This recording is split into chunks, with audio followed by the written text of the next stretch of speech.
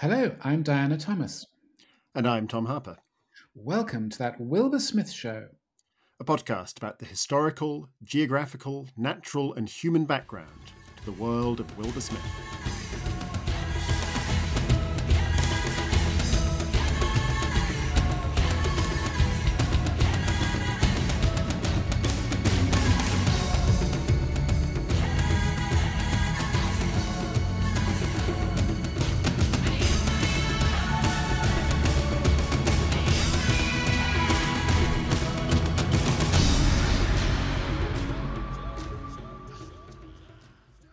A single wild pheasant flew up the side of the hill, almost brushing the tips of the grass in its flight.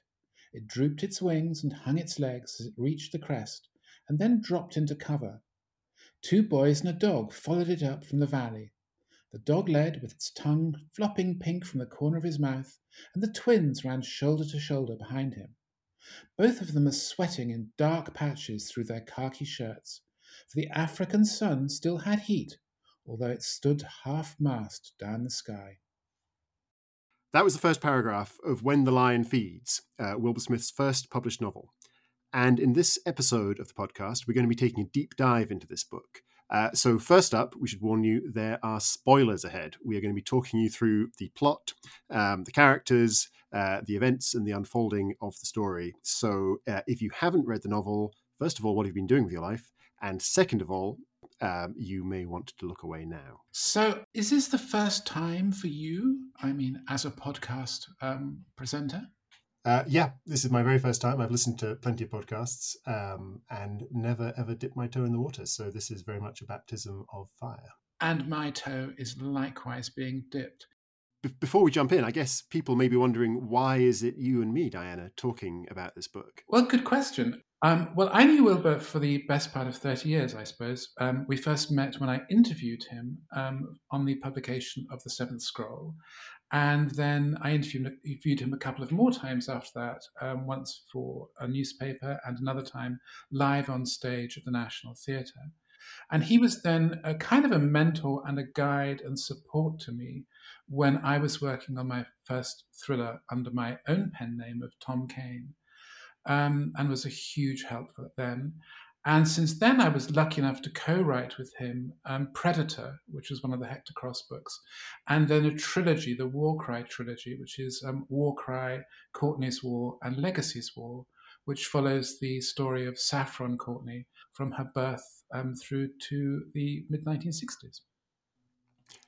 Brilliant. So you've been working with him, obviously, for a long time. I met him much later in his life. So I am an author, and I've been working for, I guess, about 15 years writing my own novels. And then I was playing squash one evening, and I came off the squash court, and I had a text message saying, "Call your agent immediately," which was pretty surprising. First of all, because my agent never uses her mobile phone, because she's quite old school. And second of all, because she has never, in the 20 years we have been working together, ever had something so urgent that it needed to be passed on at 7 o'clock on a Monday evening. So I rang her straight away, and she said, "Wilbur Smith's people have been in touch, and they want to meet with you." And that, as they say, was the beginning of a beautiful friendship. So like you, I came in to work with Wilbur on co-writing some novels, in this case in the Courtney, in the early part of the Courtney series. So the first one was The Tiger's Prey, which is sort of fits in between Monsoon and Blue Horizon. And after that, and this is germane to this podcast, we were working on filling in the gap between Blue Horizon, which ends in the 1730s, and When the Lion Feeds, which starts in 1876. So Wilbur had written When the Lion Feeds, then he'd taken the Courtneys forwards. Then he jumped back into the prequel trilogy of Birds of Prey, Monsoon, and Blue Horizon. And our project was really to fill in those missing 150 years between the two instances of the Courtneys. And as part of that project, we've published Ghostfire, Stormtide, and Nemesis, which is the most recent one. And so I've been doing that with him, and now on his behalf since about 2015. Yeah, I think I started about 2013, 13, I think I first started work on Predator.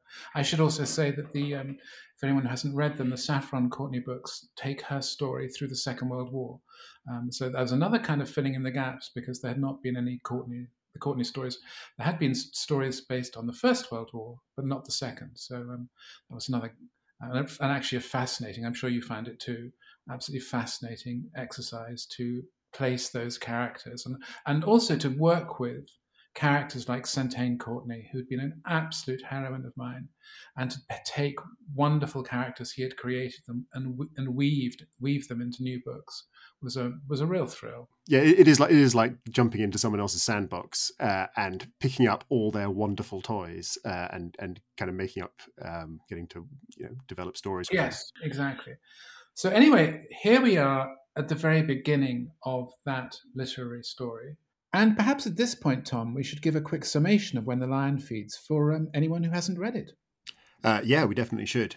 So it begins in Natal province in South Africa in 1876, and the two boys in the passage you read are the Courtney twins, Sean and Garrick, who are hunting on their father's great ranch, Thunis Kraal. And the story really follows, particularly one of them, Sean Courtney, who is the stronger, more active, and more adventurous of the two brothers, and his brother, his twin Garrick, who is much more of a introverted, solitary, bookish type. And after a tragic accident, Garrick really is confined to the farm, and Sean, through a series of dramatic events, goes off to seek his fortune, first of all in the Zulu Wars, then across the mountains, prospecting for gold during the Great South African Gold Rush, and then on across the frontier into sort of uncharted lands north of the Limpopo, where he discovers the trials and excitement of big game hunting.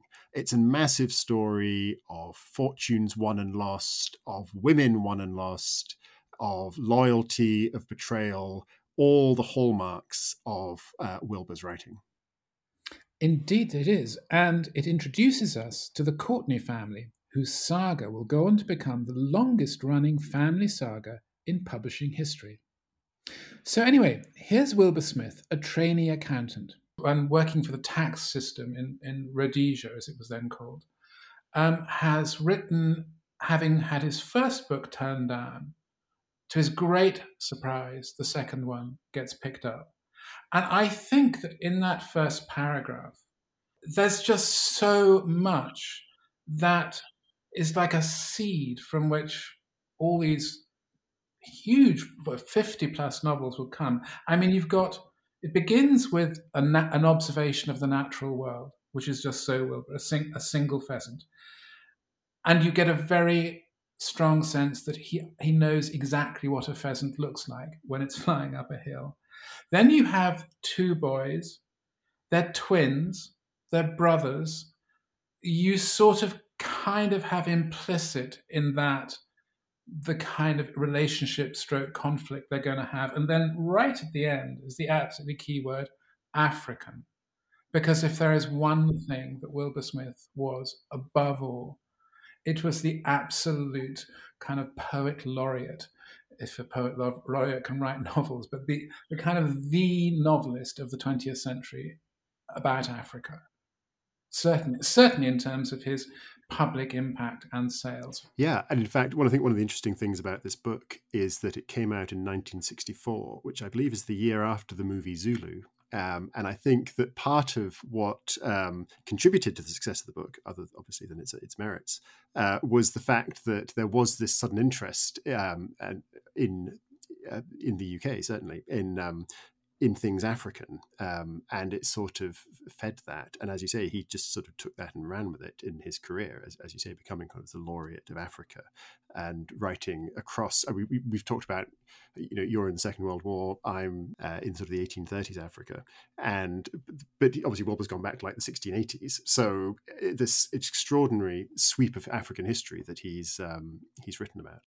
Anyhow, so the two little boys who are running up that hill are Sean and Garrick Courtney, who are again, there's a family that's going to be part of the Wilbur universe historically through time, and also in terms of the years over which the novels have been written. So I guess we need to start with the two brothers, Sean and Garrick. And I had a thought about them, which I then had confirmed by reading On Leopard Rock, Wilbur's autobiography. But I'm not going to, that is a spoiler alert, what I thought was. But I just wonder what you made of them as characters, Tom. I mean, when you were rereading or reading them, because they kind of are the foundational characters of the Courtney.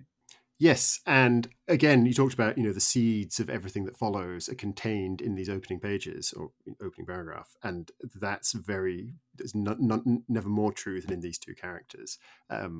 And you've got these two brothers who are twins, but actually they're clearly not, they're not identical twins, because the way they're described, Sean is bigger, stronger, I mean, described in very overtly classically masculine terms, whereas Garrick is weaker, and slighter, sort of more diminutive. There's various, Sean is hairier, and Garrick is not. Sean is a man of action. He's a doer. He's a crack shot, a great hunter. And Garrick actually is much more interested in books, and intellectual pursuits.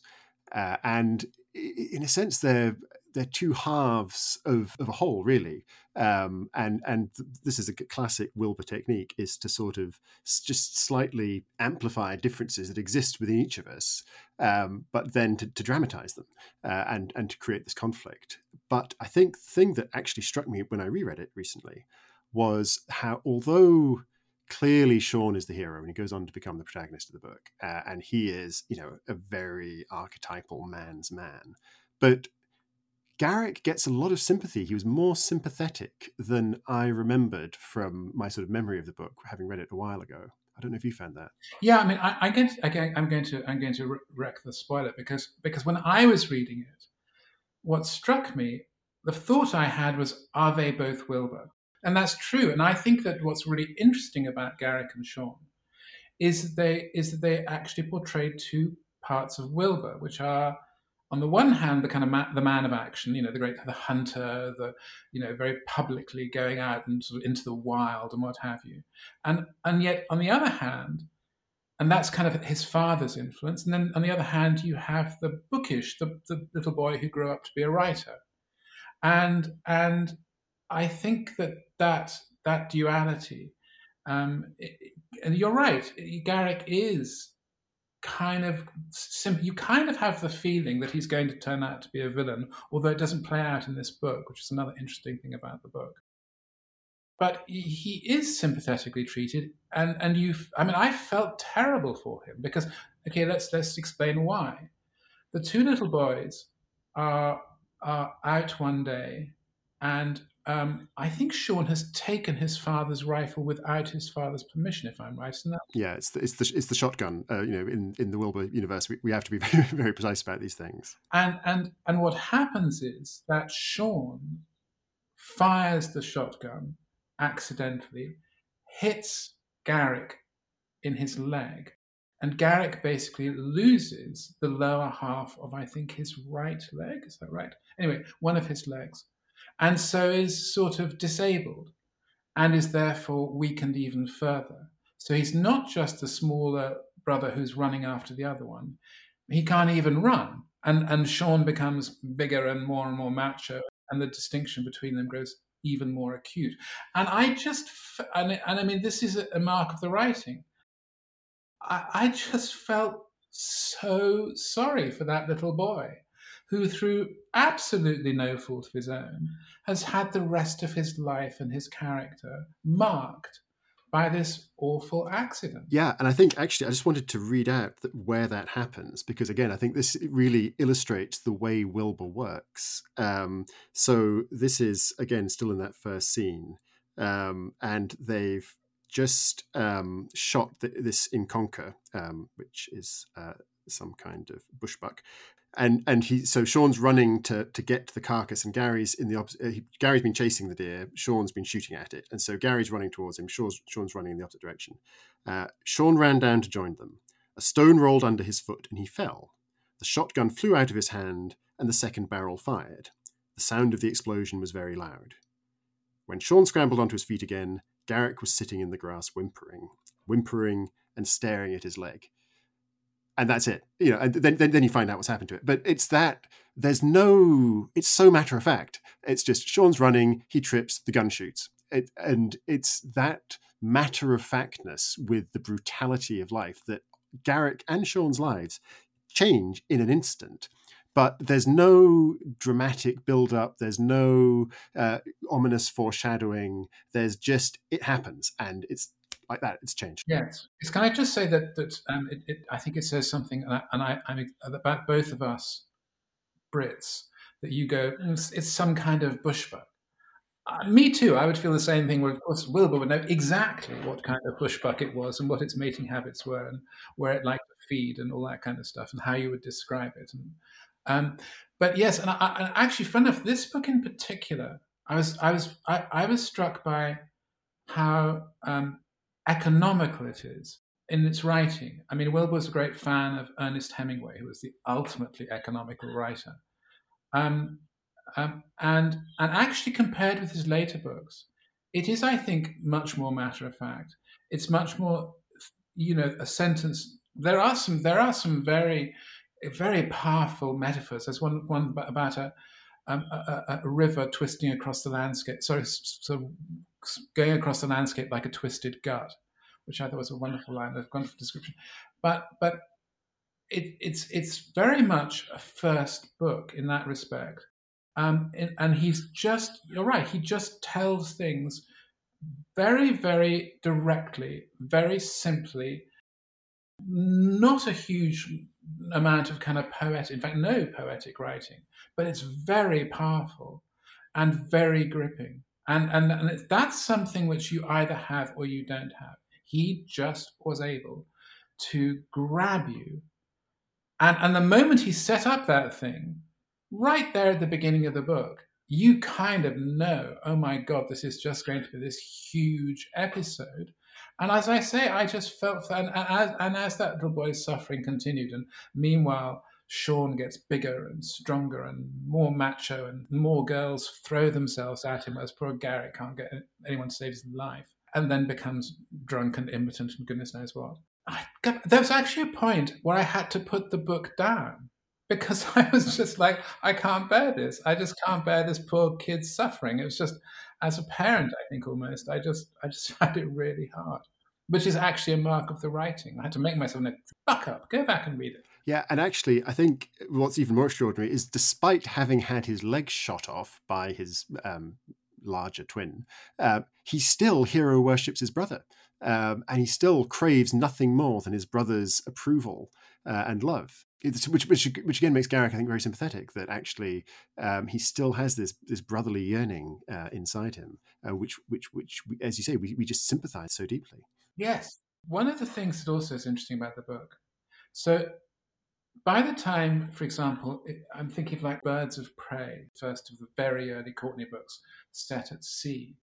The way Wilbur would start a book would be to let you know very, very quickly who the good guy was, who the bad guy was, or bad girl, and what the jeopardy our hero was going to be, or our heroes were going to be, was.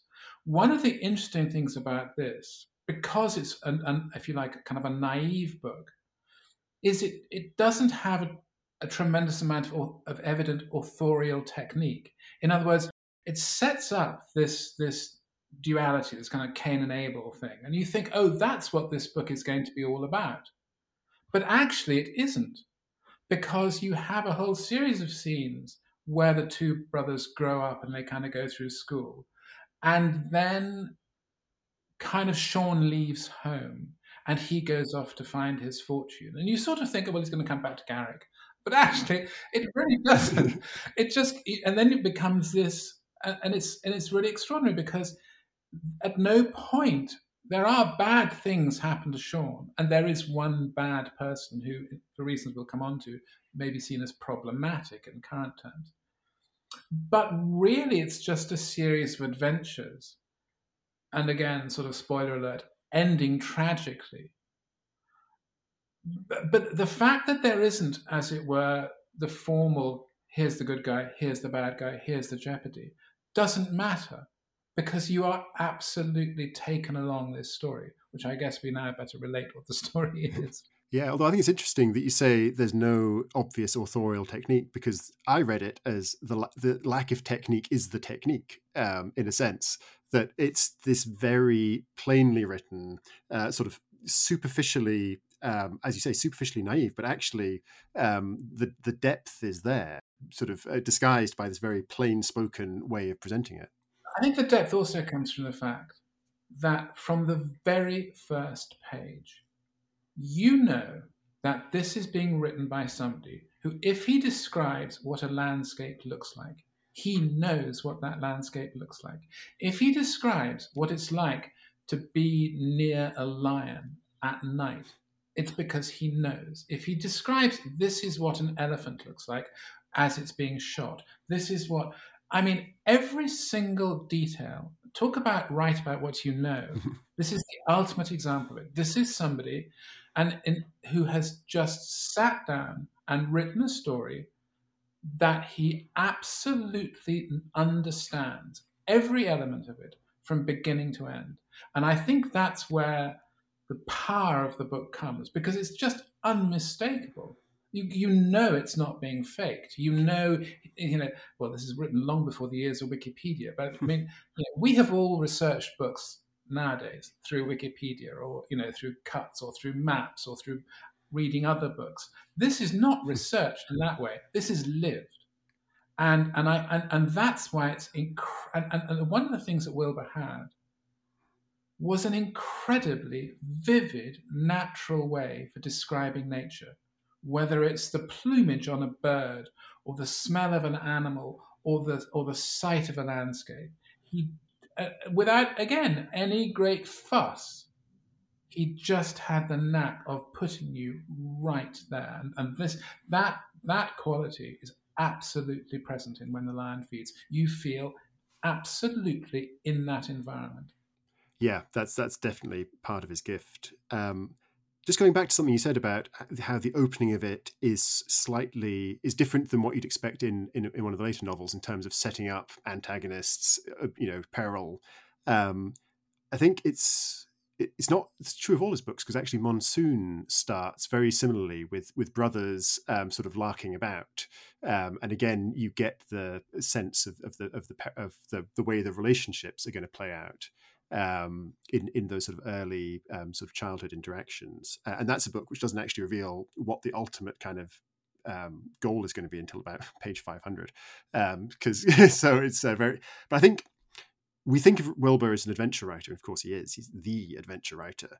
But When the Lion Feeds isn't. It's not a thriller, or even a kind of classic adventure novel like King Solomon's Mines or something, which obviously was a great inspiration to Wilbur. I mean, it's really a coming of age story, isn't it? This is the story of Sean Courtney coming of age, and I think if you understand it in that genre or that frame, then the story makes more sense in a way that it doesn't if you're expecting a kind of tale where we set out to find the diamonds and at the end of it we defeated the villains and found the diamonds. I wasn't in any way disappointed. That was the thought of, of of it not having the kind of conventional structure was one which struck me in retrospect. As I was reading, I was just wanted to know what happened Yeah, next. I mean, yeah, that's it. because this is a story.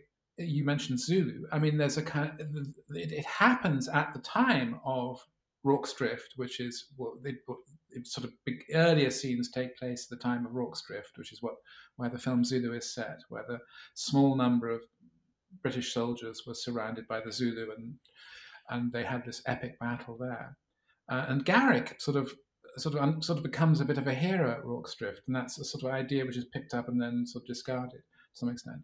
But you're right; you just follow Sean, and he does have great triumphs and great losses, two really massive losses. Um, and again, I'd forgotten how the book ends, and I was completely not expecting it. I mean, I just, it took, and it's very powerful again. So we ought to go through exactly what his adventures are, I suppose. Yeah. So, as we said, this is a coming of age story, and certainly the opening sections of the book are very much a young man growing up. So, we start in 1876 when I think Sean is 14 years old. And then we get a fairly whistle stop tour, actually, a sequence I really love, where he talks about a young man's life as a river. And it's this sort of extended metaphor where he says, sometimes there were rapids, sometimes there were whirls and eddies, sometimes there were great waterfalls. And we see Sean, the landmarks in his life. He's given his first gun. He has his first kind of sexual encounters. And actually, he learns to stand up to his father. And I think this is a fascinating scene where the ultimate mark of almost the end of the sequence is where Sean's father, Courtney, who's a real kind of South African man's man, kind of swings at him, and Sean punches back and lays his father out, even though his hand is broken.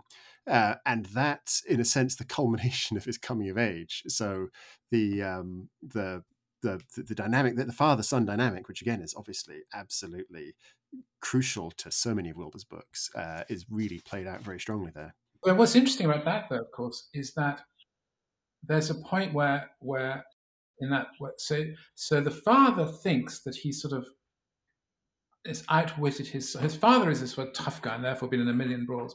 So he thinks he's outwitted his son because Sean has essentially smashed the knuckles of his right hand against his father's skull with this punch, which, although it's hurt his father, has then broken his right hand. So the father thinks, okay, I've got him now.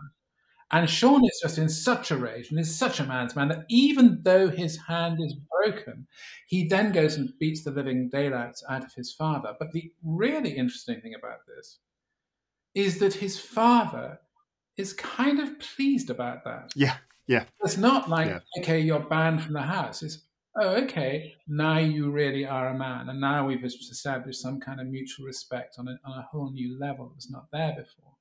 So, although Sean has to leave, which is to do more with his feelings about Garrick and the fact that Garrick has married Sean's girl. Okay, I'm trying to think why Sean is not there, so that Garrick has the time to marry Anna. Yeah, well, this comes to the Zulu War, Yes. which we're actually going to be talking about in much more depth with historian Saul David in a future episode. But we should probably go into it a little bit now. So we've jumped from 1876 to 1879. Sean is now, I guess, 17, and the Zulu War breaks out. I think we should say, in the interests of historical accuracy, the Zulu War is kind of instigated by the British because they decided it's time to teach the Zulus a lesson. And turns out that wasn't the lesson that was taught. Well, indeed, be careful when starting a war because it may not go the way you planned. But a volunteer militia, I guess they are, is raised from among the local farmers, and Sean and Waite, his father, ride off to war in support of the British Army. And this is obviously one of the key kind of turning points in their lives. In fact, in all three of their lives, Gary stays behind because he is missing a leg. Sorry, Gary goes with them despite the fact that he is missing a leg. But then when they're camped out in Zululand, Sean goes off with a scouting party and is therefore away from the main body of the army. Gary stays behind at Rorke's Drift, which is a medical station. It's a mission center, but it's being used as a medical center. And Waite goes on with the main body of Lord Chelmsford's army to a place called Isandwala. Yes, and of course there the Brits are massacred by the Zulu, and Garrick, who's been sort of left behind with all the sick people because he's just too wet in a weed, kind of wakes up after the night of Rorke's Drift, sort of the siege of Rorke's Drift, to discover that he's become a hero, and I think has been recommended for the VC. And Sean is off. Are they tracking cattle? I think, aren't they? Yes, that's right. They're looking because the Zulu have driven away all their cattle to so that they're not in the way for the war, basically. And so this commando goes after them to try and find the cattle, and they fall into a Zulu ambush. And again, one of the things that's true of basically the whole of African history in that part of the world, whether we're talking about Zulus, Xhosas, whites, Anglo farmers, Boer farmers, is that basically they all cattle is the currency, and they're constantly raiding across each other's borders to Yes. steal each other's cattle. And the Courtneys are no different in that respect. Yes. And the other thing is that when so I think I've got this right now, that when Sean leaves to go off to war, his girlfriend Anna turns out to be pregnant, Yes. and Garrick then returns before Sean and marries Anna, um, in order to give her a husband so that the baby is not born illegitimately. Yes, and because Waite is actually killed, the father, at Isandwala. Sean is presumed dead in this ambush somewhere out in the bush. Um, Gary returns the hero, and of course, because his father and his brother are dead, and because we're obviously in a very patriarchal society, his poor Ada, the mother, gets no say in the inheritance. The farm is left. Waite had left the farm to Sean and Gary. Sean is dead, so Gary inherits the whole farm. So Anna, who was Sean's girlfriend, it's interesting actually. I think the way it's written, having a father for her son isn't quite enough to make her want to marry Gary, because she really loathes him. But when she realizes that he's also going to be fabulously rich because he owns this huge cattle farm, then she suddenly decides that actually getting married to him would be no bad thing. So yes, they marry while they both think that Sean is dead. Yes, and I think Sean comes back, and Anna goes off. Well, Anna goes off on a honeymoon, which is very swish, and they go to Cape Town in the end. Then they live the high life, except that she doesn't remotely fancy Garrick, and he in any way is incapable of satisfying her, even if she did. So when Sean comes back from war, alive after all, um, she throws herself at him. And there's another interesting Wilbur response, because instead of saying fair enough and making the best of it, he actually is disgusted that she should have done this and that his brother's wife is throwing herself at him. And he then feels that he can't kind of be around anymore and he must leave them to get on with it. And he basically gives his half of the farm to Sean, because he's now got half the farm To Garrick, rather, yeah. to Gary, sorry. And it's sort of the fact that he can't face being there with his bastard son. Well, I suppose it's his bastard. Anyway, his son being raised by Garrick and Anna, that makes him think, I've just got to get out of here. So he takes all the money he's got and Yeah, heads off to find his fortune. I mean, that's the next stage in the kind of classic coming of age quest. He's driven away from home. yeah. Um, And sets out going north because that's the way he's facing, and with no thought as to kind of what he's going to do. He's got some money. He's got about £1,200, I think, that he's from his sort of in his bank account from his business dealings on the cattle station. I think that there's just, before we move on, because obviously that, as you say, that's this kind of the big turning point in his life where he says, I can't live with Gary and Anna, particularly with Anna. So he's just going to go off on his own, which is this great, I mean, talk about getting sympathy for the protagonist. This noble act of just giving his half share of this phenomenally lucrative farm to his brother, whose wife has just basically thrown herself at him. And in fact, she frames him for rape, doesn't she? Because she makes it look as though she's been attacked by Sean and tells Gary that basically he's attacked her. And she actually persuades Gary to go and shoot Sean, which Gary can't bring himself to do. But Sean realizes he can't stick around. So, but I think the way that this is again something I really admire in the way that it's written is that Sean and Anna, the way Wilbur writes Sean fancying Anna, I find incredibly unvarnished and completely unromantic. He doesn't love her. But he's a young man of 17 or 18, and he basically just wants to have sex with her. And once he's done that, he kind of loses interest. And there's this great scene where they have sex, and then his mind instantly turns to food, because that's now what he's interested in. And it's She's doing the whole go, you do love me, don't you? yeah, yeah, yes, and she's just as bad. She's manipulating him like crazy.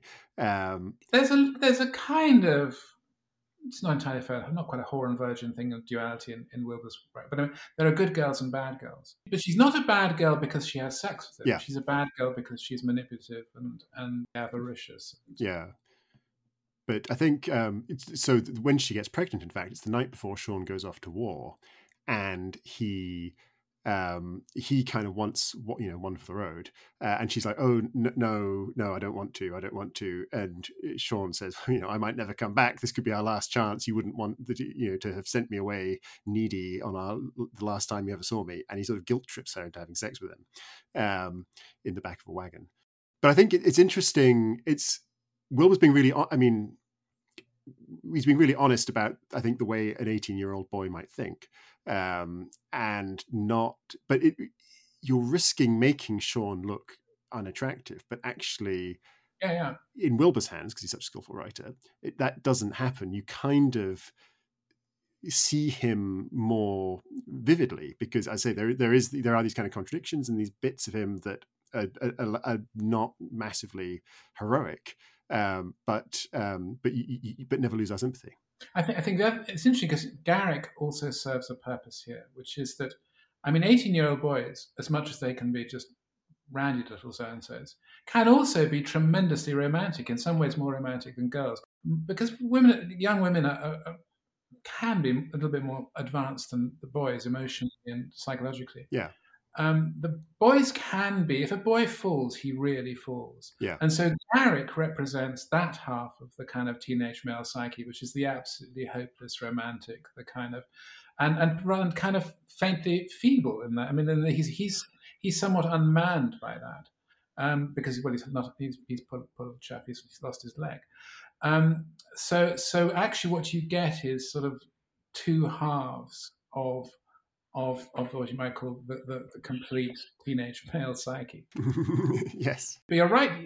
I think it's because in the end, because Sean does this self-sacrificial thing of as it were giving up his inheritance to go away, it kind of absolves him of his sins, if you know what I mean. Yeah. Yeah. He leaves, and what turns out to be worse is that he kind of forgets his mum, he forgets his brother, and that will later be shown to be, if he has a failing, that is it. But he then sets off, kind of with a clean slate, into his new world, as a man. Yeah. The one character we haven't mentioned yet, who is the only person who goes with him when he sets out, of course, is Mbajane, which I've probably not pronounced correctly, so apologies to our Zulu listeners. If anyone wants to write in and tell me how to pronounce it, please do. So he is a Zulu. He's actually a Zulu prince, Yes. who is the son of a claimant to the Zulu throne who's been done in by Ketchweo. And is therefore fighting against the Zulus for the British when Sean's on campaign, and they form this bond. And this is again kind of a classic Wilbur idea of the kind of the sidekick, effectively. Yeah, I mean, it's the young white hero, and the often, as you say, noble, literally noble, black retainer, who is at one and the same time kind of both the servant and the teacher. So, and this is something which will come on to the question of the degree to which this book and Wilbur's writing as a whole is problematic, quotes unquotes. But it's a very interesting role that Mbajane plays, and as you say, one that will be repeated quite often in later books with other couples. Yeah. I mean, so Aboli springs to mind in the Birds of Prey and Monsoon. Again, a prince who, as you say, is both kind of servant, but really he's there as a teacher. Manyoro in Assegai, and he appears in the Courtney trilogy that I wrote, and it's interesting because one of the roles he plays is that he and characters like him don't know the things that their more educated, more sophisticated, more modern, more technologically advanced white partners, leaders, bosses know. But they do know things that the white guy doesn't know. Yeah. They have their own wisdom, which is often a wisdom about the natural world, or it might be a wisdom about human nature. And there's never a sense of inferiority. So they are quite, I think, well written that they are fully rounded human beings in their own right.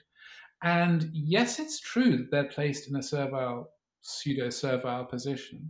That's just historically accurate. It could not have been the other way around, whether rightly or wrongly. It would be very strange if you wrote it the other way around.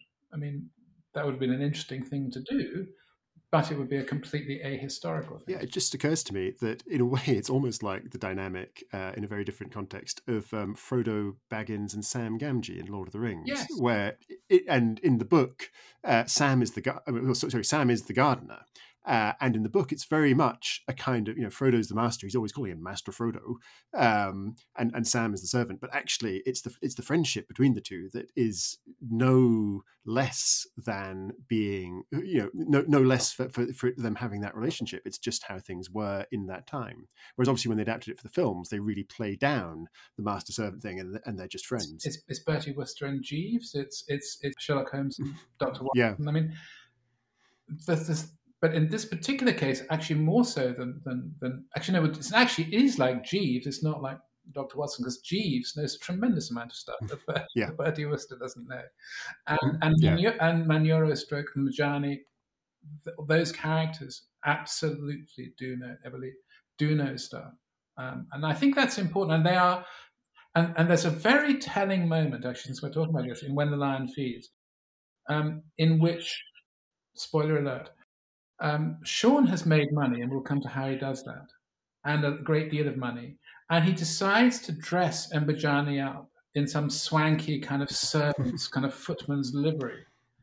And, Yeah, and Mbajani is not happy because he regards this as being degrading. Whereas if he's just wearing his kind of loincloth and he's got his shield and he's got his spear, he feels kind of more himself and more dignified. And Sean is made to understand that Mbajani is right, yeah. that he has made a terrible mistake and he's actually kind of degraded Amajani by trying to dressing him up like some absurd sort of fairy tale footman. Yeah, and it's a reflection of the degradation of Sean's own character, the way he's been corrupted by Yeah. his wealth.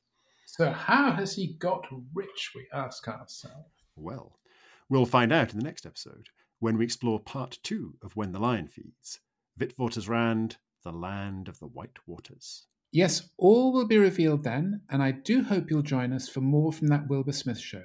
Until then, goodbye from me, Diana Thomas. And goodbye from me, Tom Harper.